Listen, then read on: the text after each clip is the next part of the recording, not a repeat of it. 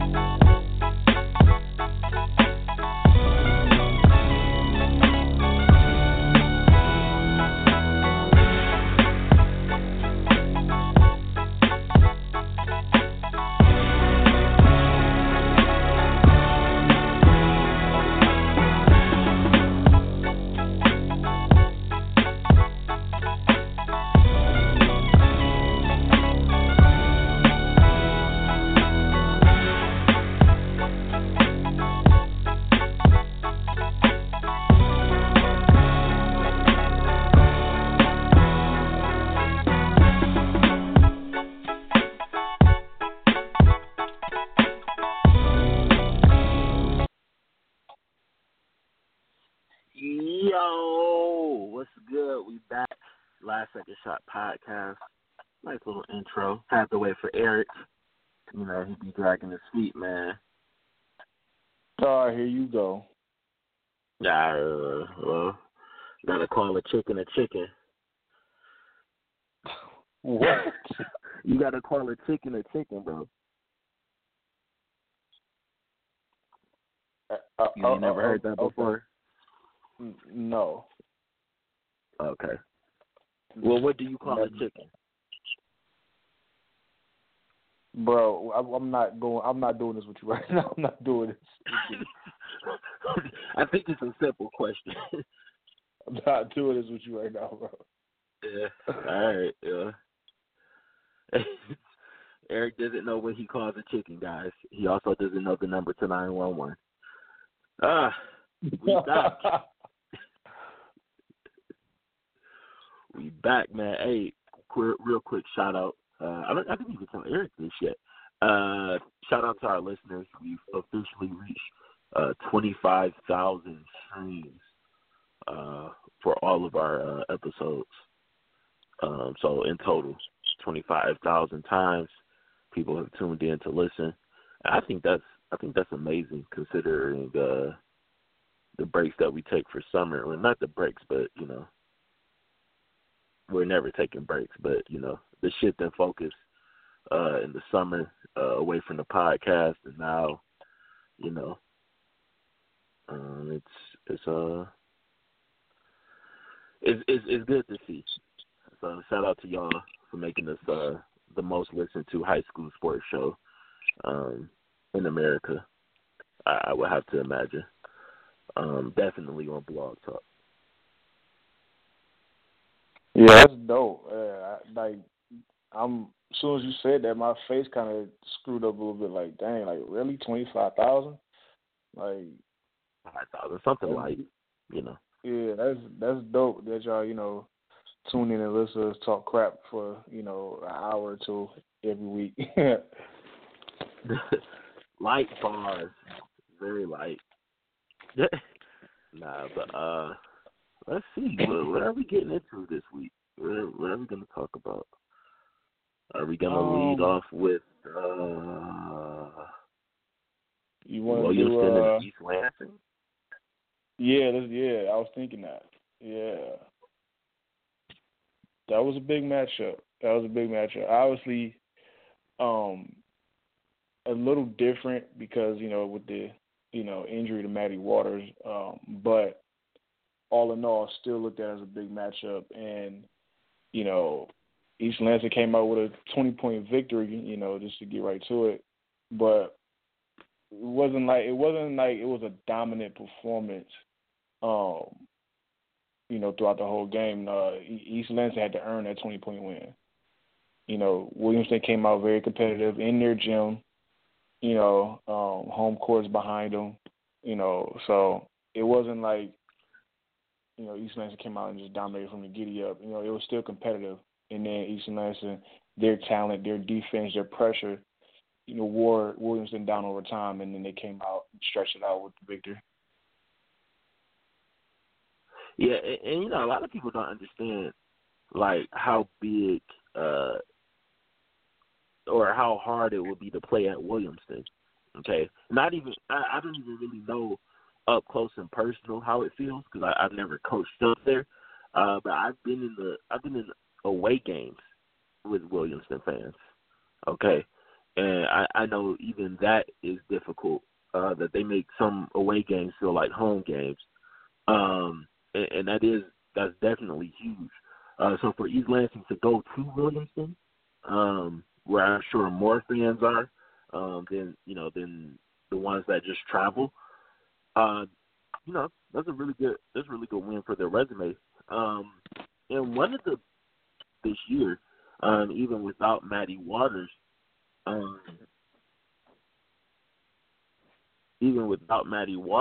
you have to think that's huge for them because, I mean, before this, I would say the biggest team that they played or the highlight matchup would have been Okemos, which, I mean, in itself has two high major Division I players.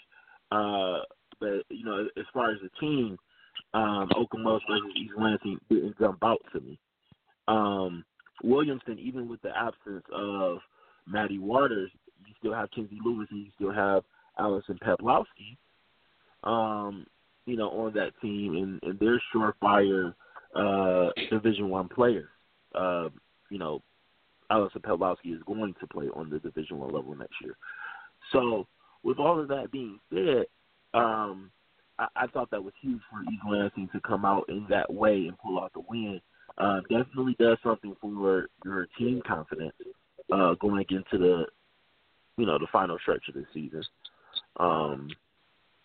You know, definitely something you can't just, you know, wave your hand at. That's, you know, we're not that far away from district playoffs. We're not far at all. Beginning of February, at the end of February, early March, you know, we're in the thick of the playoffs. And that brings me to my question. You know, how wide open do you think Class A is? Like, because right now it's looking like the Wild Wild West. Like, it looks like anybody is up for anybody taking. You know, it's up for anybody's taking at this point. Well, that's what it's looking like. I will say this much. Class A is open. I don't know if it's that much of a fight. Mm-hmm. You know, you have some good teams there, and then you have some teams that are winning. Okay, and there's a distinction between the two. The number of good teams that I see really going forward into Class A and really competing, it's about maybe 4 or 5 or 6 Class A schools that I think realistically are in the thick of things right now. Now, you know, that's always the thought. There's always going to be a couple of Cinderella teams to surprise us. But if you look at the Class A teams who are, one has the talent, you know, to go through the playoffs, and then you look at 2, the Class A teams who have went ahead and proven that they'll go ahead and play anybody, and they've, you know, tested their talent against a strong boatload of games.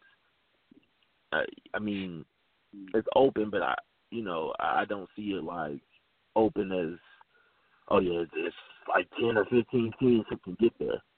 No, I don't think that's the case. No, I agree with you. I don't think it's 10 or 15, but it's certainly, even for us to say it's, at best 6 teams, to say it's that many, to say it's 6, it's taking on a different tone than probably the previous few years where it was always, okay, it was King, Lathrop, Marion for like the and then Heritage entered the conversation a little bit. So it was always only 2 or 3 teams at best. Now it's. I think that narrative, or I think that actual, well, those were facts at one point, but I think that's more so like 2 or 3 years ago. Where if you look at that last year and the year before, you really had no real clue as far as who was going, because you look at the emergence of Cousino, and they made back-to-back trips. Then you even look at Marion last year, making that trip to the finals. Not to the finals, but pretty far. I think the last 2 years, it has indeed been wide open. And like I said, that's the room for Cousino to come in and all of those other schools who made that run. This year,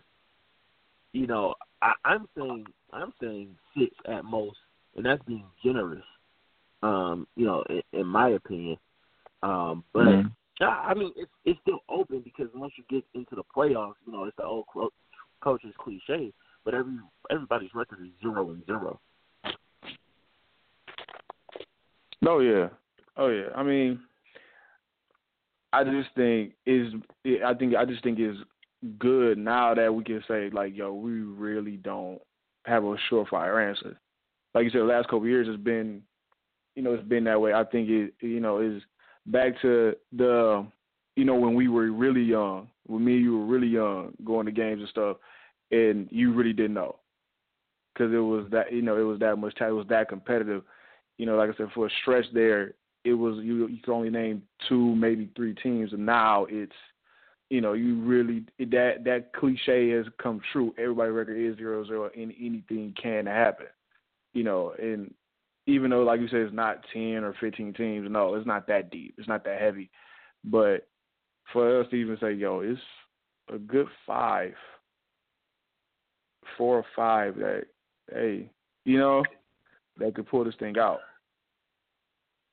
Yeah. Like there's no prohibitive favorite. You know what I'm saying? Well, to the yeah, sure. We'll go. But I will say, and this is kind of going back to a point that I made earlier. The Class A teams that have been hiding, or I don't want to say hiding, but the Class A teams where the ADs couldn't go get you some good matchups, and you don't play in those particularly big conferences. I think, and those are the teams that that I feel like could make a run, and that's why I said maybe 5 or 6, because there's some good Class A teams who aren't in strong conferences, and their out of conference play has been, so. And that's why I'm not willing to say that Class A is wide open, because sometimes it's hard to make that distinction between who's winning and who's really good.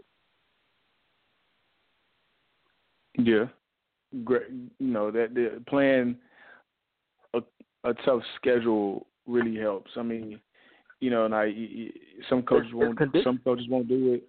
It conditions you. That's always been one of the reasons why I say, especially like the last few years, Our Lady of the Lakes is always, in my top 2 or whatever for Class D, because they play such a tough schedule throughout the year. They're going into the tournament with 6 losses, but somehow they end up making it all the way to the Final Four because they play faster than everybody in Class D because they're playing Class A and Class B schools throughout the year.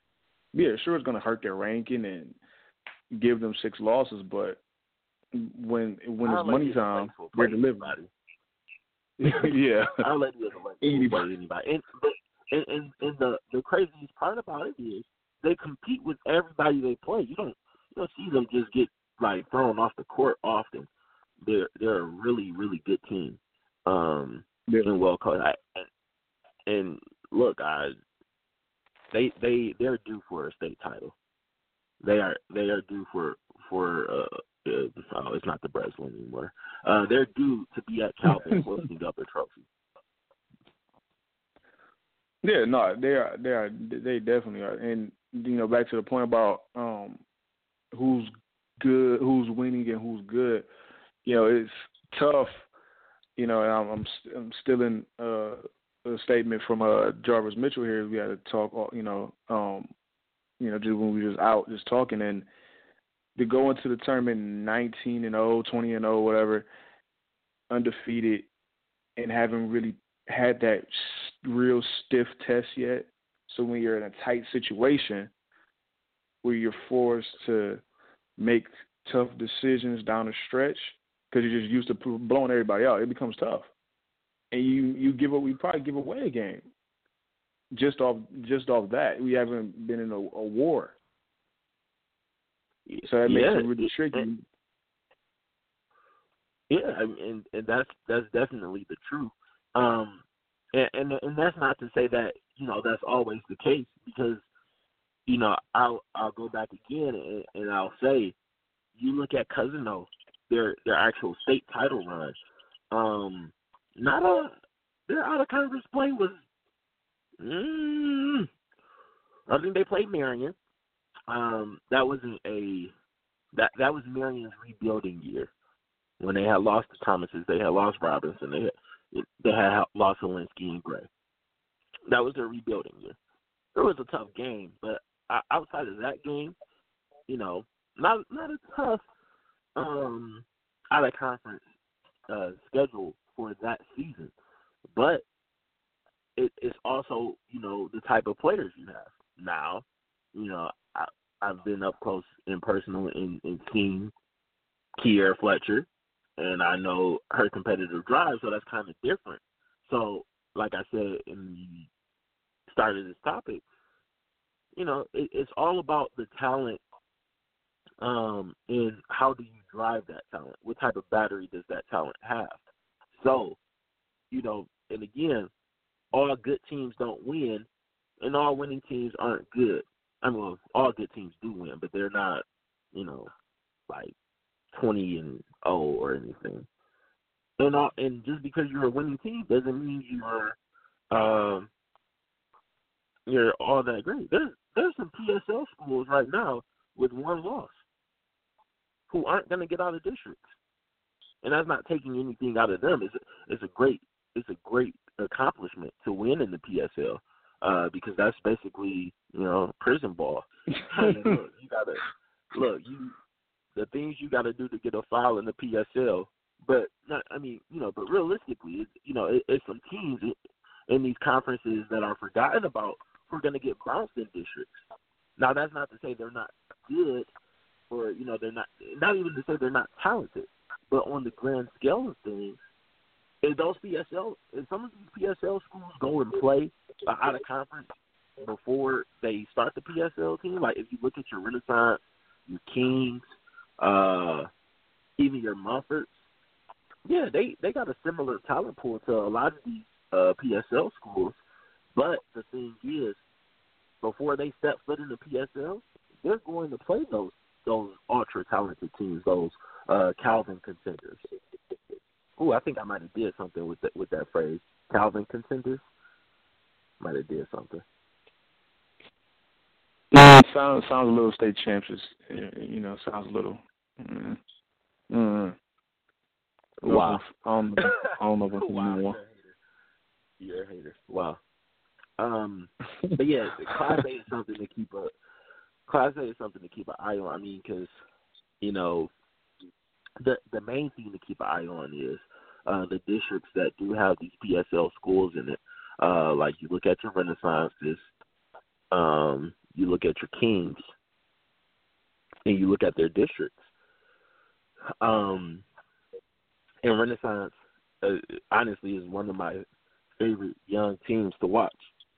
But the key word is they're young. And you look at King. King is like finding a new identity with them. Still the same King. I still expect them to win the PSL. But you look at them kind of finding a new identity. It's not the same. Yeah, we gonna get the ball up the court and the shots going up. They do put up a lot of shots still, but now it's more of a we get the ball up the court and we get into the rim. And it's a transition period now because you still have some of those kids left who are of that cloth from that King team where it's like, yeah, let me get the shots up. And then you have the other kids where it's like, okay, well, I'm about to go get this bucket at the rim. So it's interesting to see how that's going to play out as far as King, especially, aren't they in the district with Cass? Yes, they are.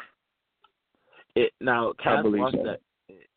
Yeah, Cass lost that first matchup really bad, but Desiree Jackson's been developing. Araya Powell is back Cass now. It's a different Cass team, and they kind of found their swagger with some huge wins. Dating back from Christmas break. And, I mean, even going to Renaissance, they had a great game with Renaissance without some of those key players that I just named. Even you look at Kennedy Kern, she's found herself for Cass. So it definitely is something to keep a lookout on as far as King and Cass in that district. Oh, yeah. It's going to be – I think it's going to be more competitive this year than the other previous years. I don't think it's going to be as easy for King to get through the PSL and to get through the districts. I think it's going to be a tough road this year. Not because of them being down, but I think other teams have, gotten better as well. So the short answer to is Class A wide open. Kind of, sort of, a little bit. Now, before we get to the next topic, I want to send prayer, special shout-out to Maddie Waters, tore ACL, out for the year. That's tough. But I know she's going to be back healthy and ready for, to play a lot at Western Michigan to start her college career. But shouts out to Maddie Waters.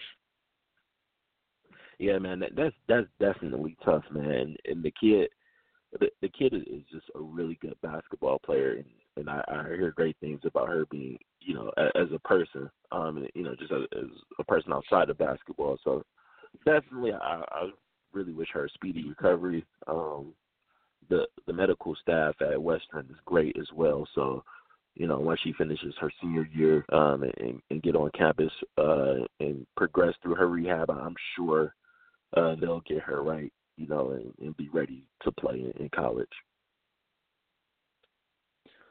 All right. Now let's talk about Miss Basketball. This is, nice little segue into that. We gotta talk about it, man. We gotta talk about it. Sure, I'm about to get a million sub tweets. I mean, so here me and Darren had this conversation probably 4 or 5 times in the past couple weeks. This is something we've seen this in boys. Paul Davis only played 9 games and won his senior year. Won Mr. Basketball his senior year, but we've never really seen it, not in recent memory anyway. Seen this with girls where does Maddie still end up on the ballot, or does somebody emerges and replaces her as the 5th person on the ballot? We've never really seen this before. So what do you think, Darren? What do you think happens? Here's why the question is so hard to answer. And I went through this last year, and I'm gonna keep going through it. We don't know what the criteria for Miss Basketball is. We have no idea what it is. We don't know if it's awarding a career or if it's rewarding your season or what. All we know is primarily seniors who are nominated, and the voting varies. It's almost like the MVP award. The narrative kind of carries you. So, do I think Maddie Waters, her career has garnered enough to get her on the ballot? Yes, absolutely. Amazing player. She's had big games throughout her career. Do I think this season gets her on the ballot? Probably. Because if you look at the pool of available candidates, and then you look at, just as far as what she did before she got injured, a big time win against Wayne. Her team was undefeated. I think she can sneak on the ballot. I don't think it's likely though. I think it's a possibility. I just don't think it's likely. I think she in using now, like I said before, having seen this in girls basketball, but I'm gonna use the Paul Davis thing as my, using history to predict what's going to happen. I think she's either way. I think she still makes it because, like as eloquently stated, for a season, even though it was only she only played half the season, she still had a better year than a lot of people in those 9 or 10 games. Almost 30 against Wayne. In just a great year all around, undefeated up until that point. And, half those games they were blowing teams out. So I can't say that she doesn't make it because she only played half the season when we have history says, well, people have done it before. And talking career, there's only, I think in her class there's only probably like two other people, that being Kenry Clegg and Kayla Webb, that can even stack up against her career resume. Other than that, you're talking career, she definitely makes it.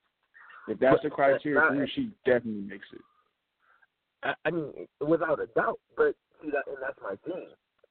If this is a career award, why are we even having this discussion?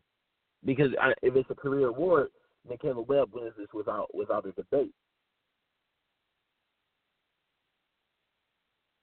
Yeah, I mean, but taking everything into account, individual stats, blah blah blah. I get your notion, and I get, obviously we're on the same page, but I guess that's just kind of me beating the dead horse. What are we voting for? And that makes it easier to let me to tell you definitively whether I think she should or should not be on the ballot. I mean, either way, I think she has done enough to get on the ballot, but I guess that makes it easier for me to say whether she will get on the ballot. Yeah. I mean, and that's the thing that me and you have always tried to figure out. On the record and off the record, we've always talked about, okay, what is the criteria? We have to define what Miss Basketball means, because there's a clear definition that is a yearly award, an individual season award in other states, where you can win in your sophomore year, any year, sophomore year, junior year, senior year. So obviously in those states, individual season. Obviously, who has the best seasons, just like the MVP is the best season. But here, we don't know. We really don't know. Are we voting for the best year? Are we voting for the best career? And in recent memory, I mean, only 2 people have fulfilled both. I think really just made it clear cut. Not to say that they didn't fulfill both, but that they made it a clear cut that, okay, I've covered my individual senior season and my whole career. I've been the best or been the most accomplished, and that's Kaiser Gondrezic for 16 and Tania Davis for 15. That they made it clear cut both career and senior season. There's no way you can vote for anybody. Anybody else should be able to win this thing. Mm-hmm. But we operate in that's still a gray area. There hasn't been many. And I keep saying, especially in recent memory, there hasn't been many people who have clear cut made it without a shadow of a doubt for both ways, because not everybody is voting for best career. If everybody's voting for best career, that makes it a lot easier. Or your best season. They just pick one. Everybody just needs to pick one that they're voting on. Because when you hear these arguments in debates, well, obviously such and such is having the best year, but, the other player, has more championships. They did more in their career, in their 4 years overall. So, even there, I think it comes down to a lot of debate as well. We just picked one category that we're voting on for one requirement for this award. Yeah, I mean, I totally agree. And like I said, I've been calling for it just about ever since we started covering girls basketball. I've been lobbying for a criteria. Just because, what are we voting for? Because I think that makes it easier for the coaches who are voting. Because it makes it a lot easier. Yeah, I'll tell you what. If I'm a coach who hasn't heard of anybody on the ballot, or not heard, of course you've heard of them. If you're a coach, you just keep your ear to the streets, the women's basketball streets. Of course, you're going to hear about the best players. But if I haven't coached against them, I haven't seen them play, and I have to go look them up, just let me know. Let me know. That takes a lot of pressure off. I don't have to, I don't have to say, oh well, they're close to me. I like the Under Armour shoes they're wearing. Oh, that person played on the EYBL side, they must be better. Like, that's what a lot of coaches are doing. They're just spitballing. The coaches who don't get to see anybody play, and they're a member of BCAM, they're spitballing. And I know this. I've talked to a number of coaches before games that I've coached them. Like, hey, so what are you doing about this basketball? Who are you gonna vote for? A lot of the answers are I don't know. If we want to take politics out of Miss Basketball, the start of it is somebody actually knowing what are we voting for. That is the very start of taking politics out of the award. Because, cool analogy here. There's a lot of congressmen who, vote for bills because their party is pushing for it. Not that they necessarily care about it, or they feel strongly about it, but the party is doing this, and eventually I'll need the party to look out for me when I have something I feel strongly about. That sounds like exactly what we're doing with youth basketball. So we shouldn't be exhibiting the same behavior that politicians exhibit for a high school award. That makes no sense. It makes no sense at all. No, it makes absolutely none. It doesn't. It shouldn't be this hard. It shouldn't be this hard. People shouldn't have to be really campaigning. It should just, the players should just play it out. Let the play speak for itself. But if you are campaigning for Miss Basketball, hit us up for a Miss Basketball mixtape. In our DMs. Right, we'll gladly do one for you.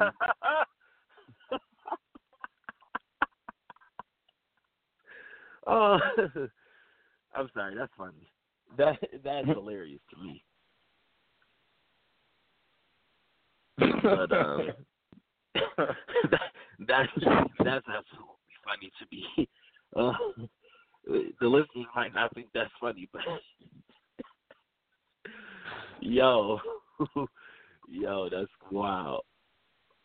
But yeah, we're campaigning it, and you know, I don't even want to give away the political. I don't even want people to know like what's behind the veil of everybody campaigning for Miss Basketball. But let me tell you, it starts as early as a person's freshman year. The politics does.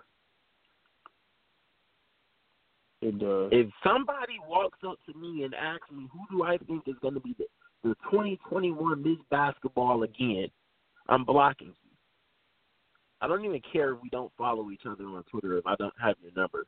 I'm going to go out of my way to block you. What's your problem?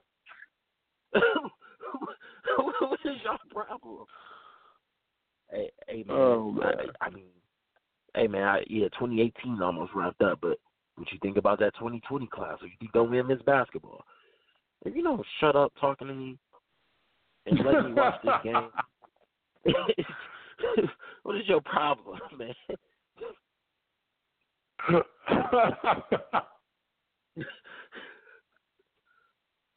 But like, because and the reason why we find it so funny, we're like making fun of it because it's so much. You're talking about 3 and 4 years down the way. So much can happen. So much can happen. For example, I use this story, I use Fletcher a lot because obviously that's one of the first people that I ever covered that I said, hey, look, she's gonna be great. I don't know about the rest of these people. This one right here is special. Literally, one of the first ever person as a reporter, I was like, yeah, she's better than a lot of y'all.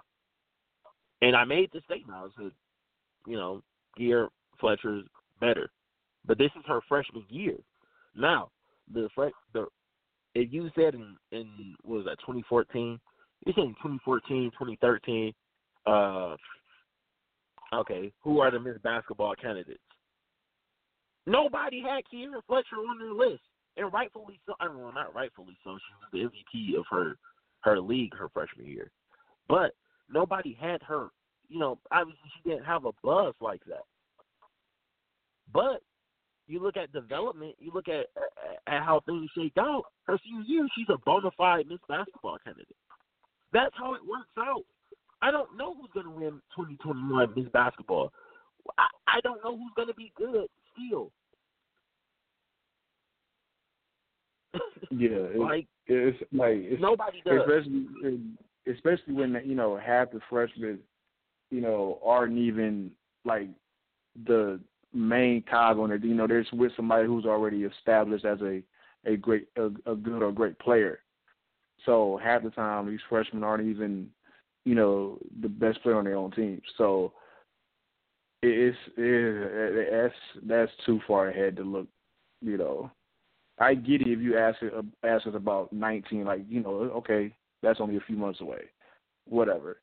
But 3.5, 4 years. Who do you think gonna win? Who do you think gonna win Miss Basketball in 2030? Boy. All right, that's just too much. That's just too much time. Anything can happen. Anything can happen. I mean, when you bring up Kiera Fletcher. I mean, you bring up Kiera Fletcher, in the same class, and then actually 2 classes in a row, Bay City John Glenn had 2 candidates that almost came out of nowhere in back-to-back years. Yeah. With you asked who was on your ballot for 16, I don't think Cassidy Booch was on anybody's radar. Nobody's. And she has an incredible senior year. It's dog. Listen. Incredible senior year. Listen. She came down here and shocked the city. I'll never forget that. Oh man. She was. Her and Callie Martinez came down here and absolutely shocked the city against that was Renaissance. That was Renaissance at King. Yep.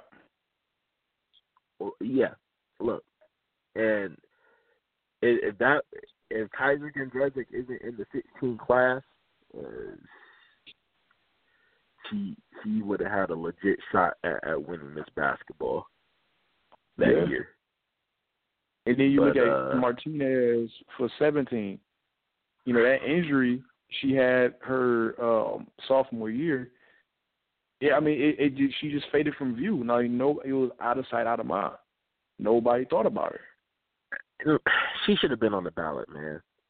She should have been on the ballot. I don't even think we got to discuss this last year. I think we were done for the season once they had announced.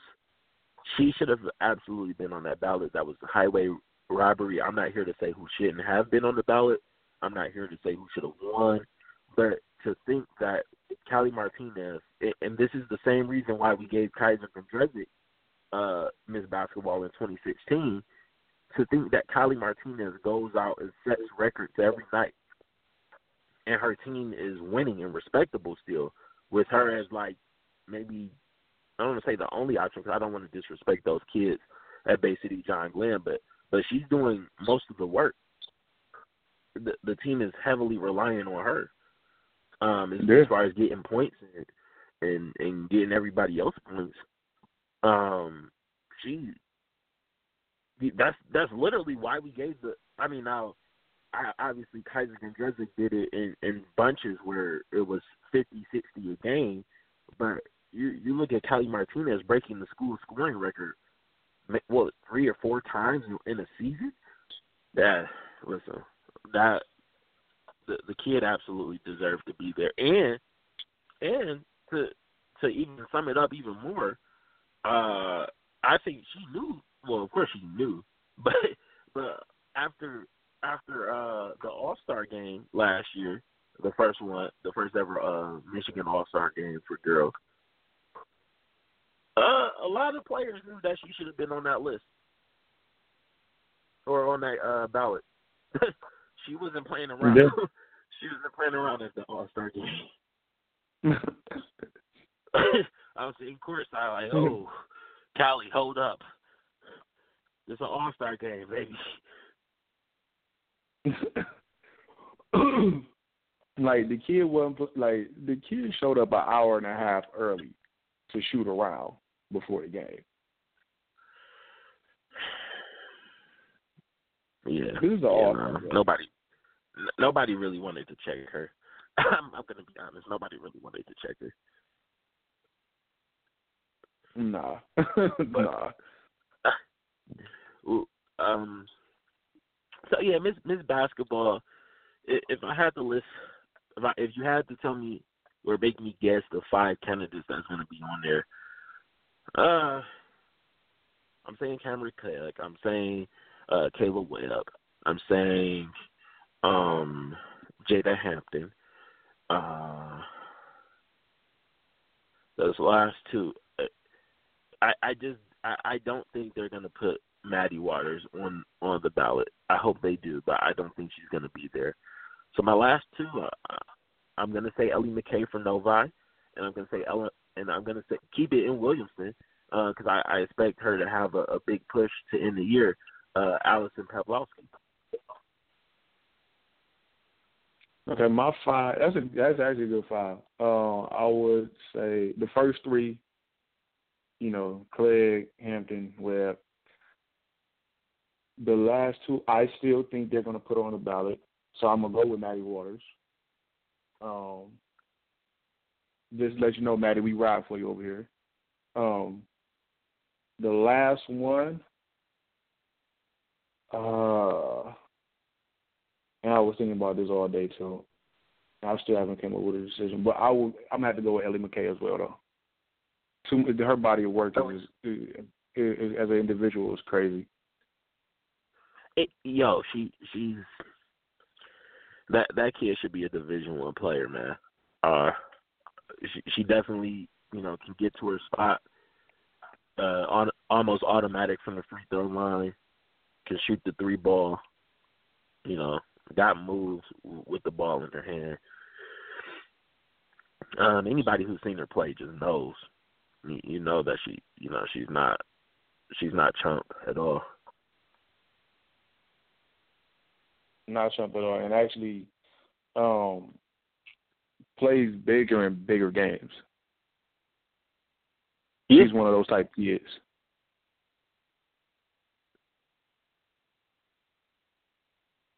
Definitely. I mean, and then you look at some other people who are making pushes in 18. Obviously, Caitlin Sherwood with Belleville there. They've been rolling. Came down to Renaissance and had a great game, and has really been, we've been keeping up with her through social media. See her stats often. So it's really putting up numbers. And Belleville is winning.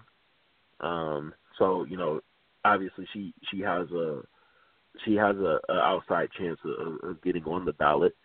I think because of Belleville, as far as where you've seen them over the last few years, as far as who they play, I think that's what's ultimately going to be holding her back. Just because this is like the first year you see Belleville go and play a lot of people, So I think she does have an outside chance of getting on that ballot. Another 18. I could end up on it. I mean, and this might be a long shot, but I do think that there has been some push for Zamaria Polk from Mumford to end up on it.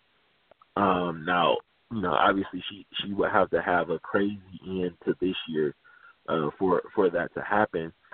But Mumford has a schedule where if she does perform in that time frame, say she gets to the PSL championship, she might be able to finesse her way onto the ballot.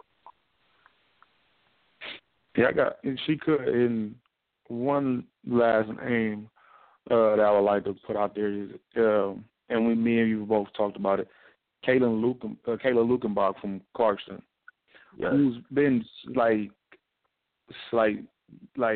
way too under the radar for my liking, like way too under the radar. Like she's had, I mean, it seems like every time, and maybe maybe I'll say this in jest, but maybe we're her good luck charms, but it seems like every time we watch her play, she always seems to have at least 20 and 15. Yeah. Yeah, that's crazy. Hey, I've never been to a game and watched her and she didn't have at least 22 and 15. And the craziest part about this is, we just said they're too under the radar. When I just was talking about Class A being open, in my head, I didn't even think about Clarkston. And they're definitely a Class A contender. That's wild. They are. They really are. They are a darn good basketball team. Well coached. Know when to shoot the three. And is really efficient with it. And just can pound you inside. Yeah, they really can. They really can. They have two good bigs. One of them being younger. So, and her name slips my mind. I'm so sorry. I apologize. But that's the guard. She's a wing. I know you. I know that. She's a wing. It's like when the Pistons started Josh Smith at forward at the three. Yeah. It's sort of like that. That's a good comparison. But yeah, Clarkston definitely has a missed basketball kind of there. Lukenbach, and now Lukenbach is interesting because, like I said, she's had the career for it. The only thing she doesn't have is a title. Obviously, she's never been able to win the OAA Red Division, has a great chance of winning it this year. But with Lathrop, and then last year Southfield A&T, that's hard to come by.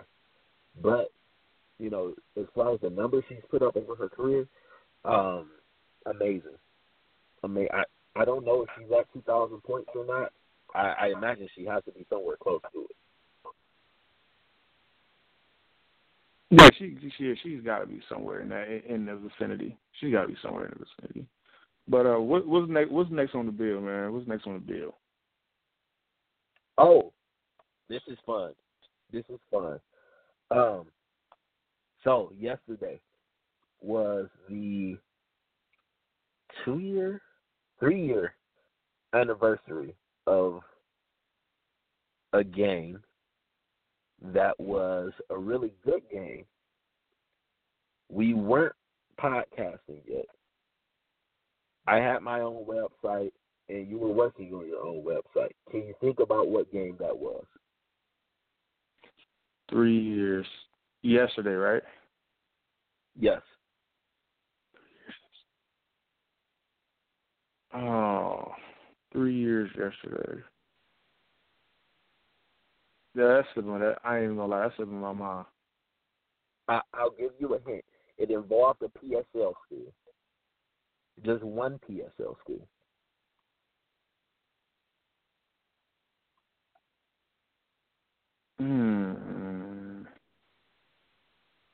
One PSL school. That's still slipping my mind. Really good game, and it was a game winner. It was a game winner hit with 3 seconds left. Now you're making me feel bad that I was remember this game, man. Oh, God. All right. So, this is our flashback moment. Cass versus Country Day. 2015. Man. Yeah. Okay. 2015. Celebrating Coach Orlando becoming the all-time winningest coach, which he had actually done at Flushing before that game, but they had the ceremony at the Cass Tech game at home. Yeah, that was a really good game. That really great game. I read my article from it. I was like, wow. This is action packed. Wow, and just thinking about thinking about how young that Country Day team was, and then thinking about where they are now. I mean, most of them graduating this year and or last year. That is crazy. I mean, you think about Kayla Webb, Cameron Clegg, Whitley Jones, or is it Whitley Jones? Willie Jackson. Butcher. Whitley Jackson. Whitley Jackson. You think about them being freshmen during that. Then you look at Tyler Bennett, Destiny Pitts. Who else? Oh, Maxine Moore is on that team. You look at all of those 17s and 18s, and then obviously Cass is kind of like they're kind of like blue collar. They have Kaylin Willis coming into that game, Taylor Parker, who were seniors at the time, and then Rose Fall, who I don't even know where she's playing now. I don't know. That's going to be my project for this week, is to find out where Rose Fall is. But, Rose Fall, who at one point was a Hampton commit,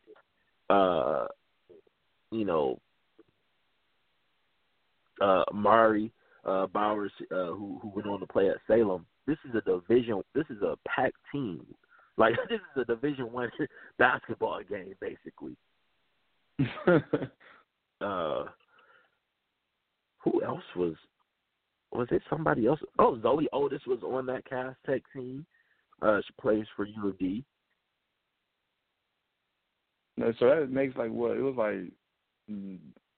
like 10 or like 11 Division I teams? 10 to 11 Division I players on that team or on that court at once. It doesn't happen often.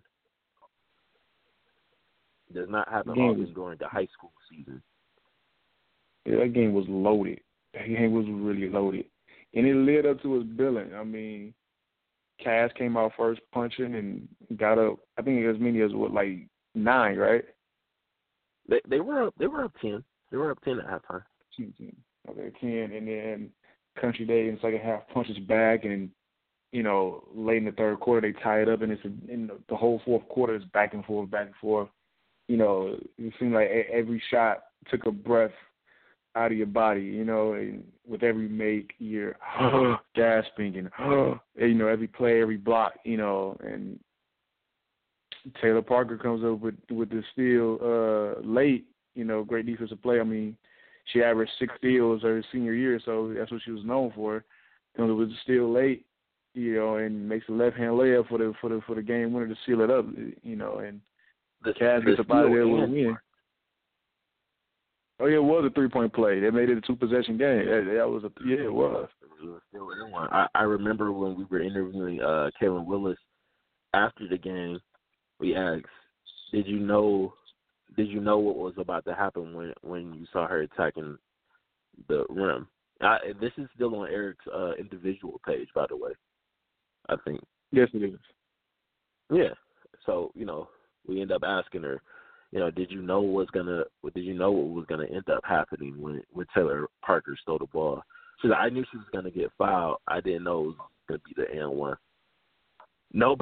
Nobody knew because the way it happens is, and I wish a lot of people would have came out to this game. It was on a Saturday. People definitely should have been at this game. Honestly, a lot of people did not have Cavs winning. We're gonna keep it honest. Cavs did win, and then people were, oh, we knew it, but no, nobody had Cavs winning this game. But the way that it happens is, Destiny Pitts gets the ball off the rebound, and in my head, I think I'm saying it out loud. I'm saying, oh, timeout, get the timeout. I want to see what Coach Orlando is going to draw up in this situation, because I'm going to steal it. Look, I steal plays and sets all the time. So, I'm in my seat like, get the timeout. It doesn't happen. He's letting his star player play it out. Taylor Parker comes up with the steal. Pitts does a good job at cutting her off. She jumps and gets the body. It looks like there's no way that Taylor Parker can make this layup. But, it went in. It went in.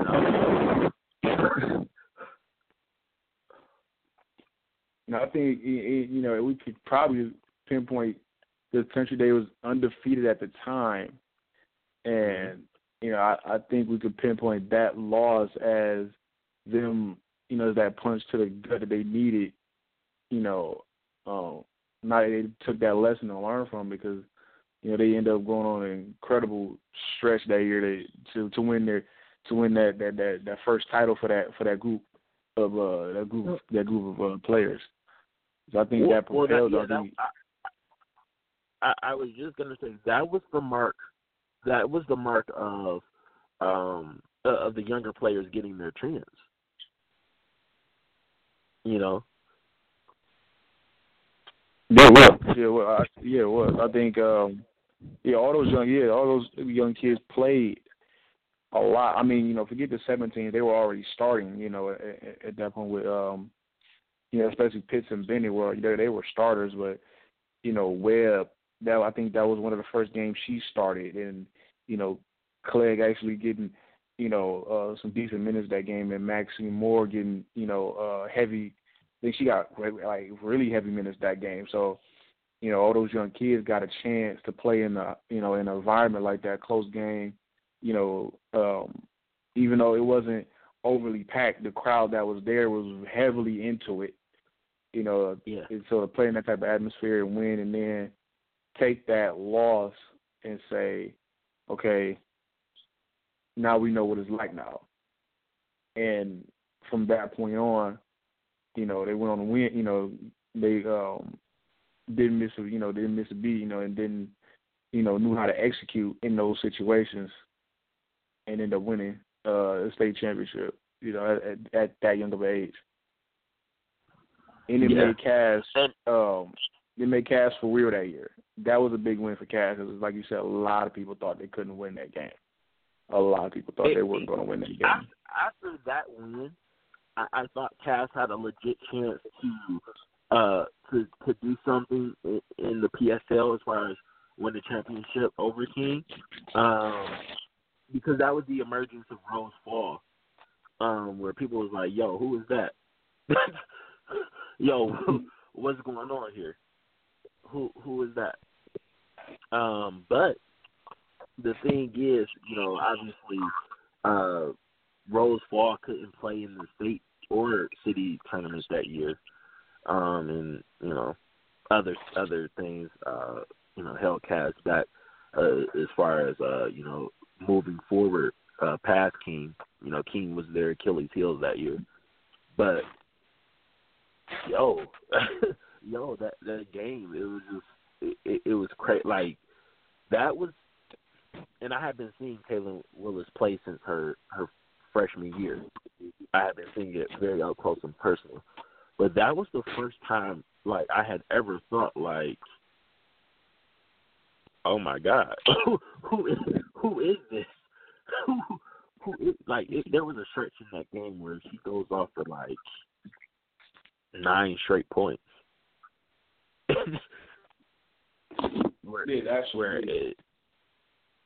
where I was like, oh my God, why are y'all playing men against this girl?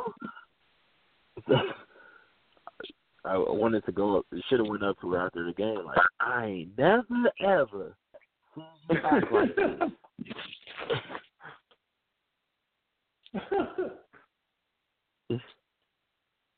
Like, you playing, huh? Oh, you playing. Oh, you playing. Yeah. So that was a little fun tidbit I saw in the Time Hop yesterday, and I was like, oh wow, that it seems like a century ago, but those players who it was their first time in a hostile environment like that, they're graduating this year. So I don't feel that old anymore. You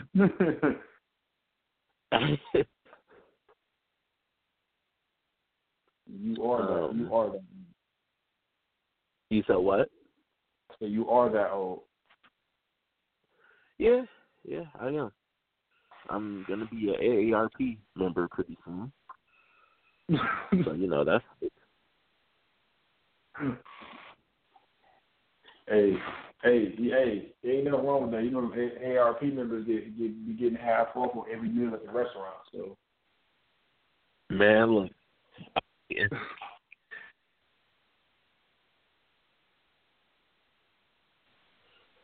I wanted to talk a little bit about the PSL tournament that starts today.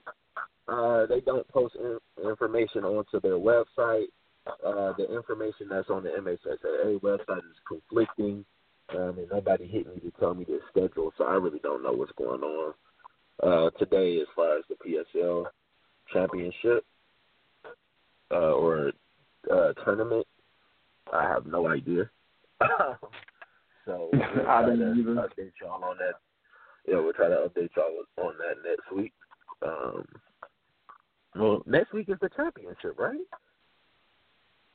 I think next week is it? I think it's that. Isn't it that Friday? Next Friday? I want to say it's next Friday. Because what, districts start in 2 weeks? 2 or 3 weeks? 3. It starts in 3 weeks. Huh? Yeah, it starts in 3. District starts in 3 weeks. Right. So because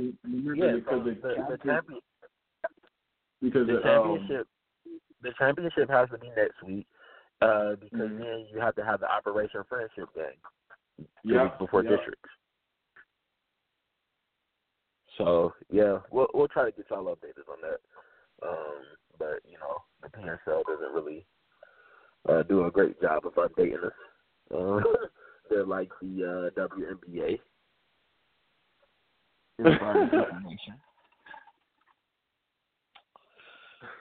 Anything else we got to cover?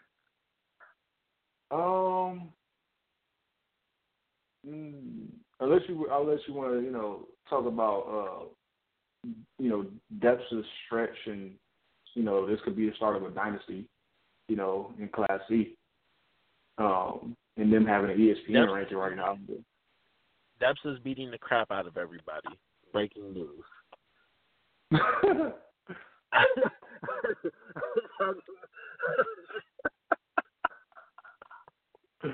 Like we're not making fun of that or poo-pooing it. No, it's just that at this point right now, like that's just where they're at. Like they're really just, kicking everybody's behind. And they took a loss from Arbor Prep. They took a loss from Arbor Prep, and they obviously bounced back from that one. Kind of makes that kind of makes Class C a little bit interesting. Think so? Yeah. Does Arbor Prep have a formula? I mean, it makes it a tad bit more interesting. I want to see them go against Pewamo Westphalia again. That was a lot of people don't talk about it, but that was a great state championship game. That's actually one of the best state championship games I've ever watched. I'm not saying the best, but it's definitely up there, top 5. It was a really great game. I don't know why more people don't talk about it. Because Desta came close to losing that game. They didn't run away. They didn't run away with that game. And after I wasn't at the Pewamo Westphalia Renaissance game, but after watching them against Renaissance, they might be really nice. That might not have been fool's gold. No, they're definitely for real. Yeah, they're actually. Yeah, I'm not well informed. I'm not well informed on teams from that side of the state, but I am well informed on watching basketball. And the things that I got to see them do on the court, they're going to be they're going to be at Calvin this year. I got to get used to that. I really got to get used to that. Yeah, we shouldn't have to get used to it, but that's another story. Here's a crazy question. Have you seen these random games that teams are playing at the Little Caesars Arena? Little Caesars, they're having a little bit of a tough time getting people to come to games. So, as a part of a promotion, they're to get people to show the games, they'll, host a high school game and then get people to stay after the game, get half off of the tickets and stuff to watch them play like the Warriors or the Celtics. I'm not talking about that. I'm talking about there were 2 teams playing today at like 12:30 in the afternoon at Little Caesars Arena. Yes. Wow. The D-Zone who just started covering men's basketball, they do a great job with football, and they started off great with basketball so far, was covering it. And I was like, interesting. That's wild. But, Calvin or the Breslin was the only arena big enough and available to host the boys tournament or finals, because they shell out the Breslin every time. But I digress.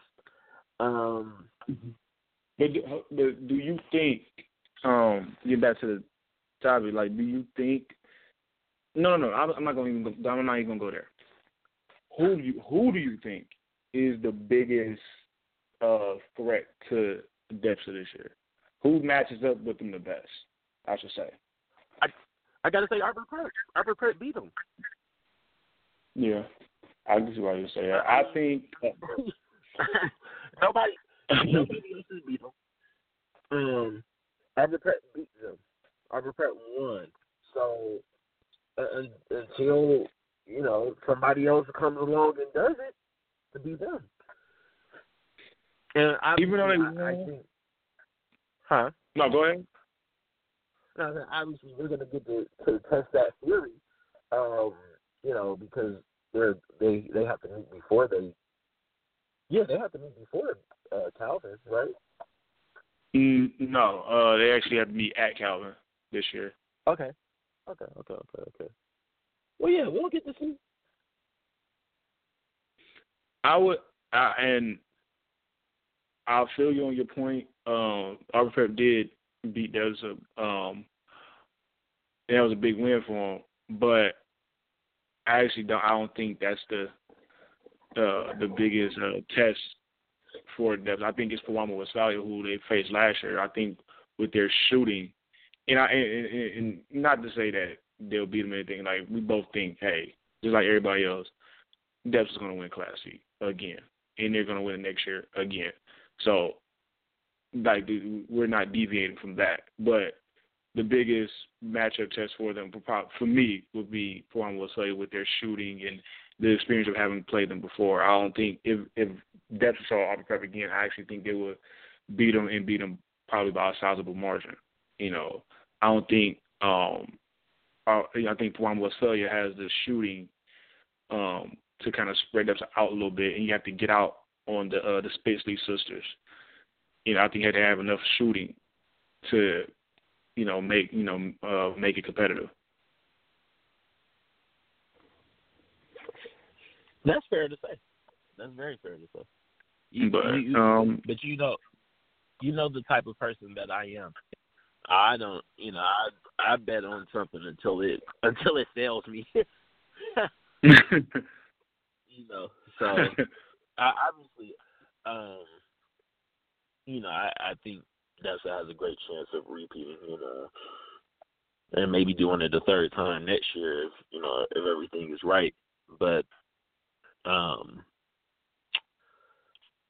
it is just, I know for certain it's some teams who have been game planning for Delta. And obviously that's not to say that just because you game plan you can beat a team, but it is to say that if you game plan right for a long time and have the right kids to take that game plan into effect, it could be difficult, and it'll be interesting to see. Obviously, there's some people who are obsessed with. There are some people who are obsessed with beating Delta, and that might be an unhealthy obsession. No, yeah, that is, and but I want to shout them out a little bit before getting that national ranking. Hopefully this will be the start of more teams from here getting that national attention and spotlight. I hate to be the pessimist here. He's gonna shoot down my basketball. I have a dream. Yes. I hate to be the pessimist here. I'm not showing nobody that dream. Unless you are Delta with 6 or 7 Division I players on your team, and one of the best players in the nation, or 2 of the best players in the nation, 3 of the best players in the nation, in their respective classes. Don't get your hopes up. I mean, fair point, but I mean, we've had this discussion before. I think it's some teams here that can really compete around the country, and there's a lot of teams that can compete around the country here. But some like you say, some of our middle of the road teams can go out of state and slap teams, and people might be thinking I'm reaching here. I'm serious. It's some teams here where you be like, yeah, they all right. They will go out of town and slap some of these teams that you see being broadcasted. Yeah, I'll take my money on one of our middle of the road teams versus a West Coast team. I would too, and that was my point. Why I feel like but like you say, it's taking a team like Dempsey, basically a very deep team just to get just to crack the top 20. So you have a right to be pessimistic about this. You really do have a right, but we'll see what happens in the coming years. But Dempsey is definitely on a way to a potential dynasty, though.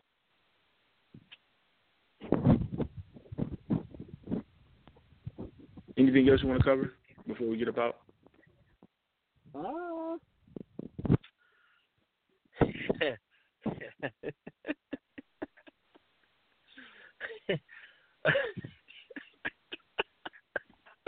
I'm sorry. I had a real moment. I almost got our podcast canceled. All right, here you go. And man, I did. It really be hard to, keep so many things off the air. But no,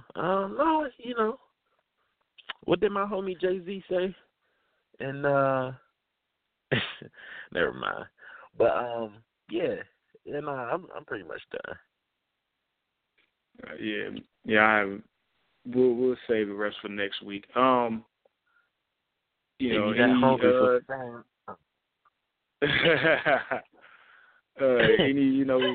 shout outs, anything you want to send out? Any last statements for the week? Oh man, shout out to the captain of my team, man. She went down and with the torn ACL, coming actually off of one of the best games of her whole career. It was really sad for me to hear. Chris Dodger, I love you, man. You can always call me. So, just send a shout out to her, man.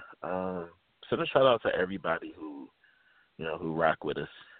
25,000 streams. That's big. that's big considering